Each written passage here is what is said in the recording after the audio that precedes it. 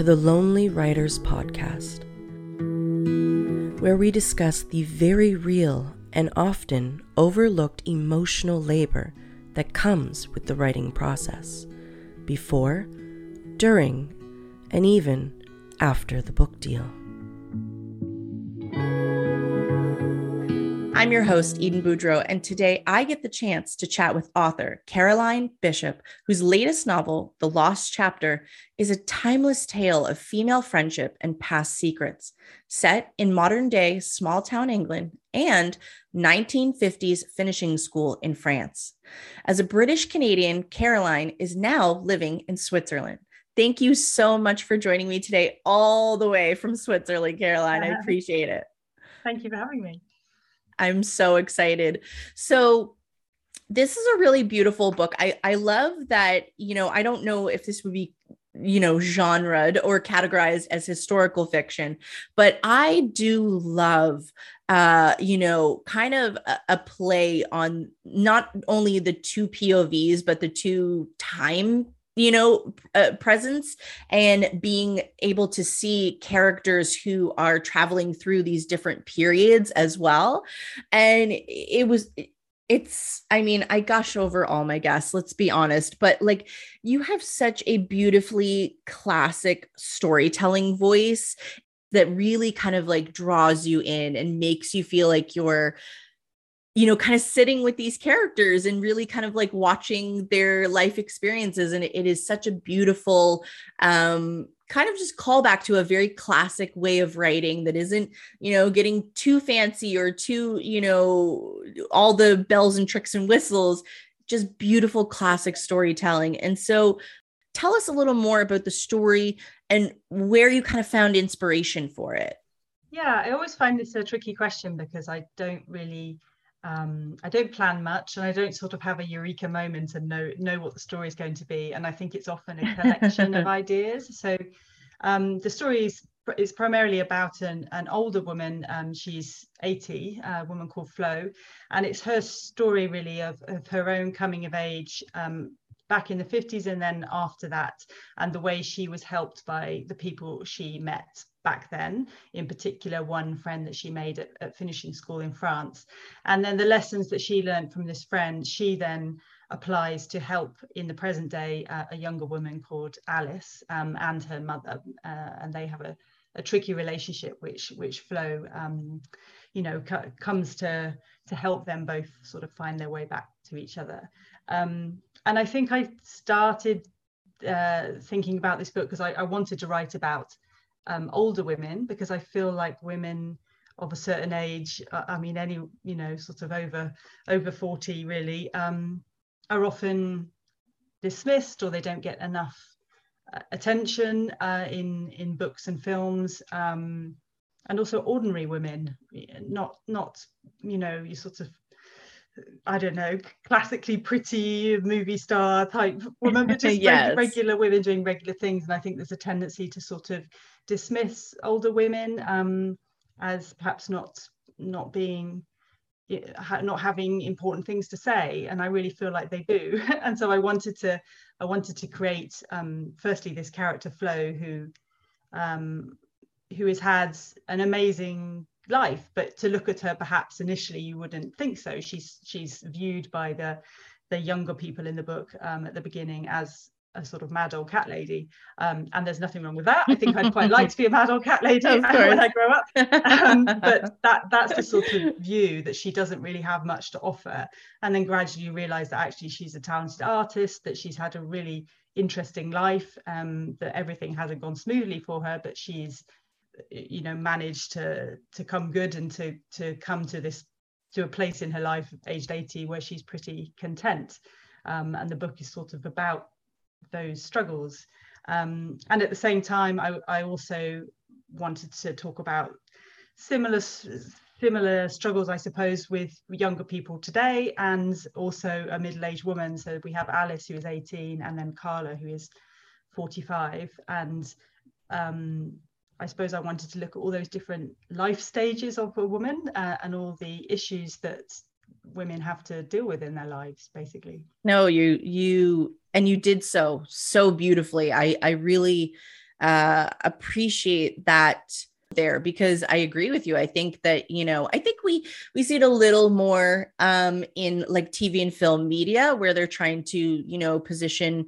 our wonderful Helen Mirrens of the world as, again, kind of like these renewals of their careers, which I almost feel like is a little like patronizing, though, because like you said, like just, because we age as women doesn't mean we all of a sudden lose our value and we need kind of like a shiny makeover to make us interesting again or important to society. And so was it something in your life, you didn't have the aha moment, that's fine, but what do you have relationships in your life, like a mother, a grandmother, an aunt, that kind of inspired it in that sense, that you felt like you wanted to pull from that? Yeah, definitely. I think the main theme of the book is female friendship and women friends coming together to help each other and across all the generations. And yeah, I think I'm definitely inspired by all sorts of women in my lives, friends of my own age, but also, yes, my mother and my grandmothers, and aunts and family friends. And yeah, I think there's lots of women of all generations who are really important to me. And I suppose when I was, getting into the story, that it made me think about that a bit more, and about what have I learned from people. And I think I thank a few of them in the acknowledgements. But for example, my grandmother, who in a way led a fairly traditional life, but in her 80s, she loved traveling, and my grandfather didn't really like traveling so much. So she would just go off with her friends, and they'd take a plane to Italy or whatever. She traveled a lot, and in her own quiet way was, I think, she was a go-getter. She wanted to do what she wanted to do, but she had, but she also sort of was in the confines of a quite traditional marriage, and she was a stay-at-home mother and didn't work and things like that. So she sort of had this, traditional element to her life, but she also very much wanted to do her own thing. So yeah, I definitely admire that. And yeah, my mum has been a huge influence on me. I think perhaps, I don't know, I suppose this book, when I was younger, I perhaps didn't recognize all the issues that women have. And it's only by issues, I just mean, I suppose, societal, things that impact on you, to do with society, to do with traditional roles of women and trying to find your place in the world. And I maybe didn't think enough about those things, or didn't really know enough about those things when I was younger. And I think growing up, that's something that's really preoccupied me. And I think that a lot of that is gone into this book, like how to find your own way in life, how to figure out what you want as opposed to what society wants for you. Because even though things have changed a lot, and women have huge freedoms now that we didn't have before, I still think it's difficult at any age to sort of figure out what you want in life. And I think that's and I perhaps didn't think enough about what my mum must have gone through, and my grandmother must have gone through in a similar way. And I think this book is sort of me trying to figure that out, as and figuring out my own path in life as well. No, I completely agree. I think, like you said, we've come a long way, and I almost think sometimes that I think of a lot of the advances in equality for women. Sometimes I think of them as like phantom freedoms, because, yes, we're legally allowed to do a lot more things now. There is still a very, very distinct set of expectations for women when from the time you are born. There is still people asking little girls how they want their weddings to be, or if they want to be a bride when they grow up, or asking women in high school aged women or college age women, when they're going to start a family as opposed to when they're going to start a career. There, yeah, there really is still this like undercurrent of expectations for women to choose motherhood, and marriage over whatever they want, whether it be, like you said, like whether it be traveling to Italy with their friends. And so talking about, you being younger and trying to find who you were. Let's, take it back and talk about your author origin story and where you kind of started. And, did you have a moment where you just knew, or was it something that came to you later, knowing that you wanted to write books and be an author? I can't really remember a moment where I thought I really want to write a book, but I feel like it's always been there. I think this is probably quite a common story. I think I've been writing, forever. As a kid, I always wrote little stories. I remember once we moved, as a family, we moved from one town to another a couple of hours away, and I wrote this whole big story about how I was leaving my best friend behind and how traumatic this was. I was probably about 11 or something. So I think I've always written stories. I've always loved writing. I've wrote journals and things like that. And then when it came to career, I didn't initially really know what I wanted to do, but I fell into a writing job. It was a marketing job, but I was writing every day. And then I decided I wanted to write features, so I went to journalism school, and for a while, I wrote. Well, I still do. I'm a freelance feature writer, a bit of travel journalism and things like that. And so I always loved writing, and I think I knew that one day I would write a book. And I was working in London in a full-time job, and I thought, right, I'm going to have a go at this. And so I had a few false starts, and then I managed to complete the manuscript I would write before work for about an hour, and that seemed to get me to the end of the first draft. But it was terrible. I didn't really know what I was doing. It's funny, I hadn't really thought, it sounds really naive, but I hadn't really thought that writing was a job that you had to train for. I just thought, I don't know, I guess I just thought you have a go and see what happens. And you can do that, but there is, of course, a lot of craft involved in writing a book, and I didn't really have a clue about any of that. So this book was terrible, and I tried to get an agent on the back of it, but obviously did not. And so that was shelved. And then I moved to Switzerland in 2013, and I turned freelance. I'd previously had a full-time job, so I turned freelance, and that gave me a bit more freedom to at least design my own hours, so I could carve out a bit more time for writing. And then I thought, right, I'm going to do this properly this time. So I read lots of books on how to write, and I did a couple of short courses and took it a bit more seriously. And that's when I wrote my first book, which is called The Other Daughter, which has come out in the UK already. That was my debut there, and it will come out in Canada next year. Mm-hmm. And I think that's the book when I sort of found my voice a bit more. And and then that book got me my lovely agent, and then a publishing deal. So yeah, really exciting. That is really exciting. And I think you make a lovely point there, because I think this is something we've talked about before, but I know for myself, and I've heard from other authors that, whether it be like yourself, just kind of like sit down and write, see what could happen, or, I know for myself, it was a lot of like imitation. I would write what I love to read. I would write in those styles, and I would write in those kind of voices because that's what I loved and what I was excited about.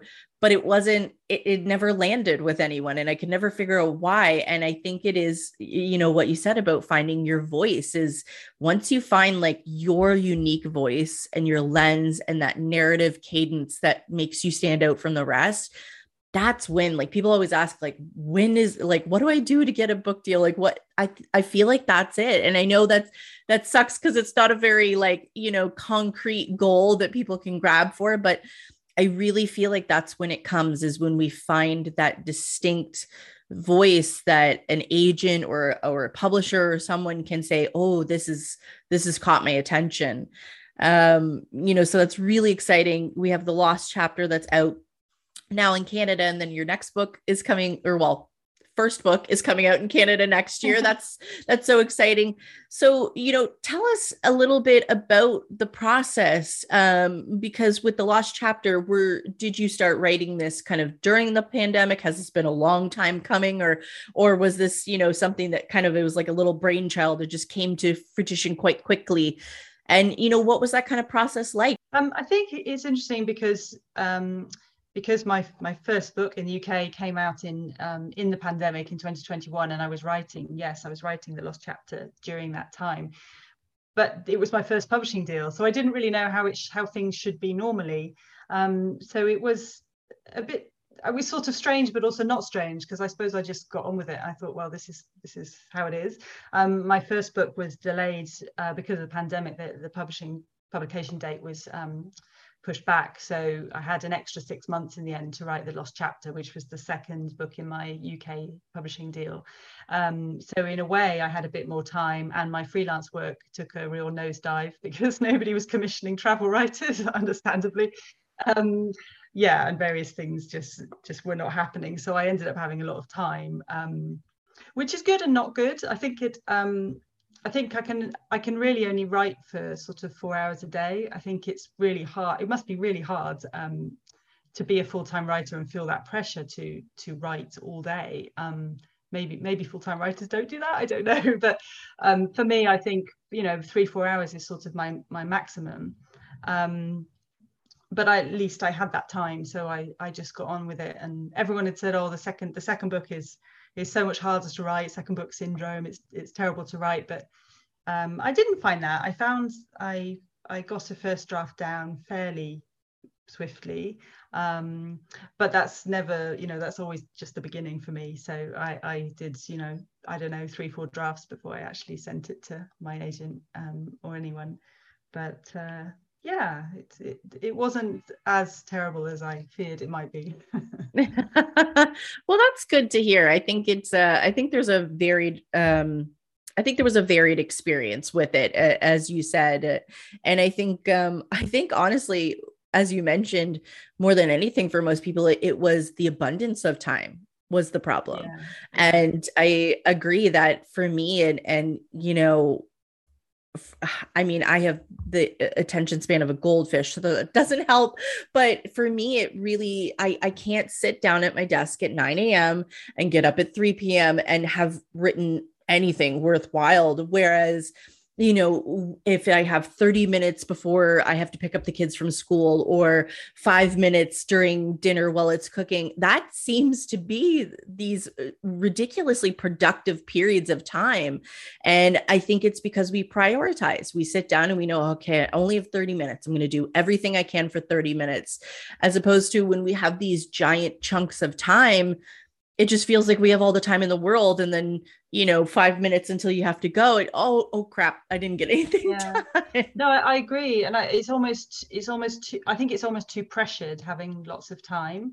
And actually, when I have had other freelance work alongside, or I do some copywriting as well, in a way, even though that can be quite stressful because you've got a lot to do in the day, it almost helps, because I think your brain is ticking over with your story in the time you're not writing. And sometimes I think the time you're not writing is almost as important as the time you are. And I think there's nothing worse than sitting down at your laptop and not knowing what to write.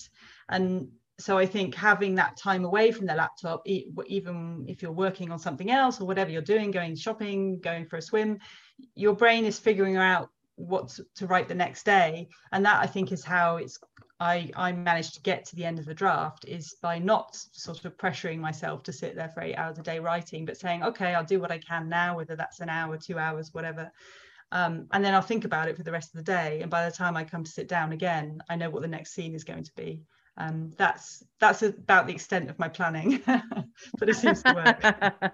No, that's great advice. And I think that I also kind of subscribe to that, at least for the first draft. I mean, I do agree with the button chair method for when we're doing edits and we're getting, drafts published and stuff. I do think you have to kind of put in that time and schedule it and be committed to sitting down and doing your edits and things like that.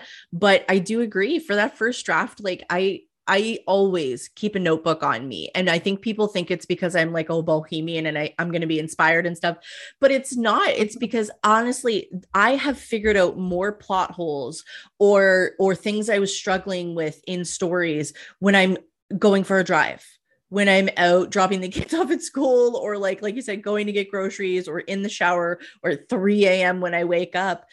It is like, it's almost like when you allow your brain to turn off is when you tap into this part of your creative mind that is wanting to help you create, but we're just so on that it's almost like it can't. So I completely agree. And, so now, you're still freelance and working on, I'm assuming probably new books coming up soon. Yes, I'm working on another. We'll see if it if it gets published Oh, or not. wonderful. That's exciting. So now that you have kind of transitioned into someone who is not a full-time writer, I don't think any of us are full-time, but obviously, you've got contracts, you've got deals. What does that look like for you, like in regards to, making time for friends and for family and, kind of a life outside of writing? Because I feel like a lot of our listeners, I feel like they struggle with that kind of balance of either feeling like they're dedicating not enough time to their writing, or they're dedicating too much time. They're kind of going into that little hermit hole. How do you kind of balance that outside life and the creation portion? Yeah, I may not be the best example. I don't know. I do think it's difficult because with the book side of things, it's very unpredictable, and you might have a time when you're doing your edits where it's very intense and you have a deadline, you have to get it in, and then that's done and you don't perhaps know how long it will be till the next stage, or so if those things coincide with other work that I've got, then it can be manic. And in fact, you've just caught me when I had this a manic time over the winter and up to about end of April, May, when I was just so busy with both this current book that I'm writing and then some other contracts as well, and it just felt so manic. And then I've just had 3 weeks in the UK, the work finished, so I went to see my family, and it was the first time since the start of the pandemic, or before the pandemic, that I've managed to go and see lots of friends and family in the UK for a decent length of time. So that's been really lovely to switch off. So I don't know, I'm not sure a very good example of balancing. I think I do chunks. I'm quite intense writing at times and then having a little breather, but I think the breather is really necessary, and I'm really sort of enjoying having a bit of downtime at the moment. Having said that, I'm sure it won't be long till I'm itching to write again, so I don't know, try my hand at some short stories or something small like that. Of course. But I mean, I think that's a really realistic answer, though, because I think that so often we hear kind of these like glossy, like, Oprah 10 ways to like make your day more productive, answers. And for me, I know I struggle with that kind of thing. I know I struggle when, like you said, when you're in the midst of edits and it's just like, I have to just do this. I have to sit down. I have to block off the time. I struggle feeling like, oh, well, why can't I just parcel out 30 minutes a day to sit on the deck and read a book? And like, but for some people, that's just not how their mind works or their process works. And I think that's really relatable, to hear that someone who is published and is successful still kind of struggles with that. And it is okay if you have to just kind of hunker down for a month or a few weeks and then, and then get that chunk of time, come up for a breather, and then, okay, I'm going back down. I'll see you in several months.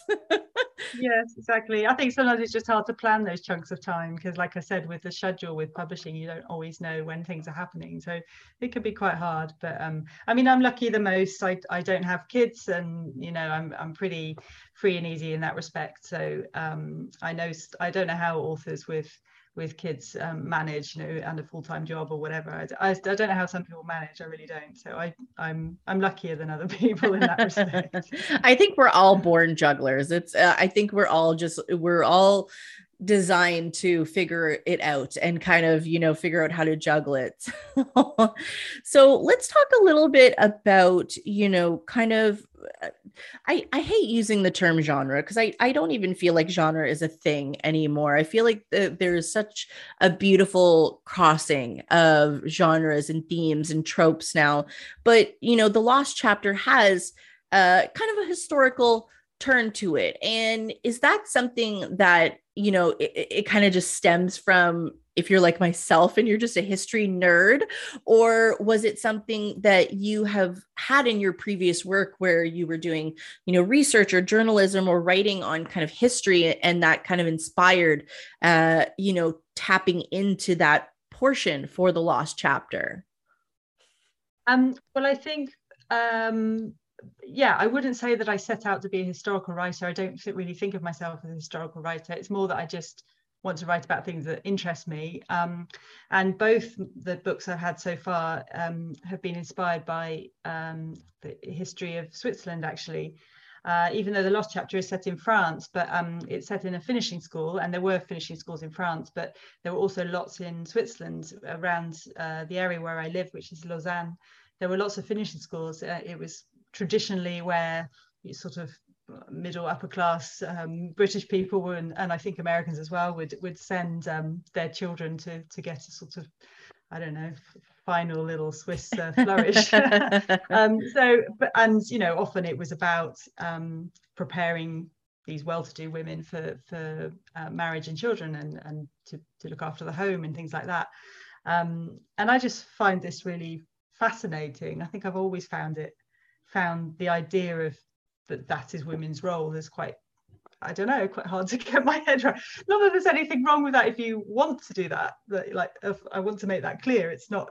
But the idea that all women sort of have to go down that route just has always seemed really alien to me.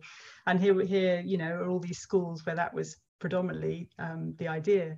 So yeah, I just found that really interesting. And I thought, well, how about writing a story that's set in a finishing school where there's one student who's rebelling against this idea and wants to do things her own way. So that's where it started. And there's a school here which is no longer a finishing school, but it used to be. It's now an international school, and I went to that school to chat to the head teacher and about the school's history, and that was really interesting. So I got some good stories about what went on back then. And yeah, also did a bit of research into there were various books which fed into my research. One was an etiquette guide from the States. I think it was from about the time of my novel, 1958. And it was just hilarious, really, reading some of the things that women were expected to do, and how you were meant to dress, and I don't know, how you were meant to not be too assertive in the workplace, and, you know, all these things. I just find it quite hilarious. Yeah, and yet, you know, as we talked about earlier, there are still lots of sort of expectations on women now, even if they've changed a little. So I feel like I don't really write straight historical novels, but I want to write a novel where the history is sort of informing what's going on in the present, and it's you know, showing how far we've changed, or how far we perhaps haven't changed as much as we think we have. And yeah, historical books where the history informs the present. Mm-hmm. I love that, because I what I found really interesting was, I think that you know, I think it's flashy to, or not flashy, but I think it's, you know, kind of sensationalized to do stories about private schools. We hear a lot about private schools and that kind of, you know, upper elite crust of, you know, children being raised to run the world. But the finishing school was a really interesting angle, because of course we've all heard of them, but as you mentioned, it kind of is that etiquette book culture, but taken that step further. It's this, you know, I always kind of think of it as like a thoroughbred program, you know, like they're sending these, you know, their thoroughbred children off to be, you know, polished and shined and taught how to walk and prance into a room. And it seems like such a bygone era, but it isn't in a way. And, you know, when we see media of, and again, you know, I don't fault anyone who wants to participate in them, and I do understand that, you know, the pageant circuit in the United States is very powerful and really helpful to a lot of girls to, you know, come up and achieve things. But there still is this kind of finishing culture around women of, you know, teaching them how to put appearance before substance. And, you know, for yourself, is that something that, you know, as a woman who is, you know, we're not 20 anymore, and we're not in that beautiful era of, you know, being able to kind of freely take our time to figure that out. Do you feel, you know, does it ever feel like you've found that person and kind of fallen into who you are and who you were meant to be? Yeah, I do feel like I have now, but I feel like it's taken me a long time. And I think it's interesting looking back I mean, I grew up in a pretty liberal household, and my parents were always very encouraging of me, and told me I could do whatever I wanted to do. And so I grew up with that on the one hand, and I think it took me a long time to realize, oh, but hang on, I can't do everything I want to do. Like you come up against obstacles in the workplace, and you realize that there are other factors at play. So that was, yeah. And then I think coming to the age of, where friends are getting married and having children and things, and yeah, that just made me think a lot about, oh, okay, but if I have kids, then I guess I have to give up work, and then why can I not do both? But then, oh, of course it has to be me who gives up work because I earn less, and things like that you think, oh, hang on, but I wanted to do everything, and now and we're in 2022, not 1960. So that was interesting. And I think another element is, although as I said, I did grow up in a liberal household, feeling I could do whatever I wanted. But I think this was sort of 90s, 2000, the noughties, culture around us at that time the narrative was still very much about that you must find a partner, that you think of any sort of Hollywood film from that time, Four Weddings and a Funeral, Notting Hill. It's all about finding the one. And I think I grew up with this narrative in the background, not told to be by my parents, but just from culture around me, that was the aim of the game. And I find that just really interesting that I think of myself as a modern person. I'm not young, but neither am I really old. And yet I do feel like I grew up with this narrative.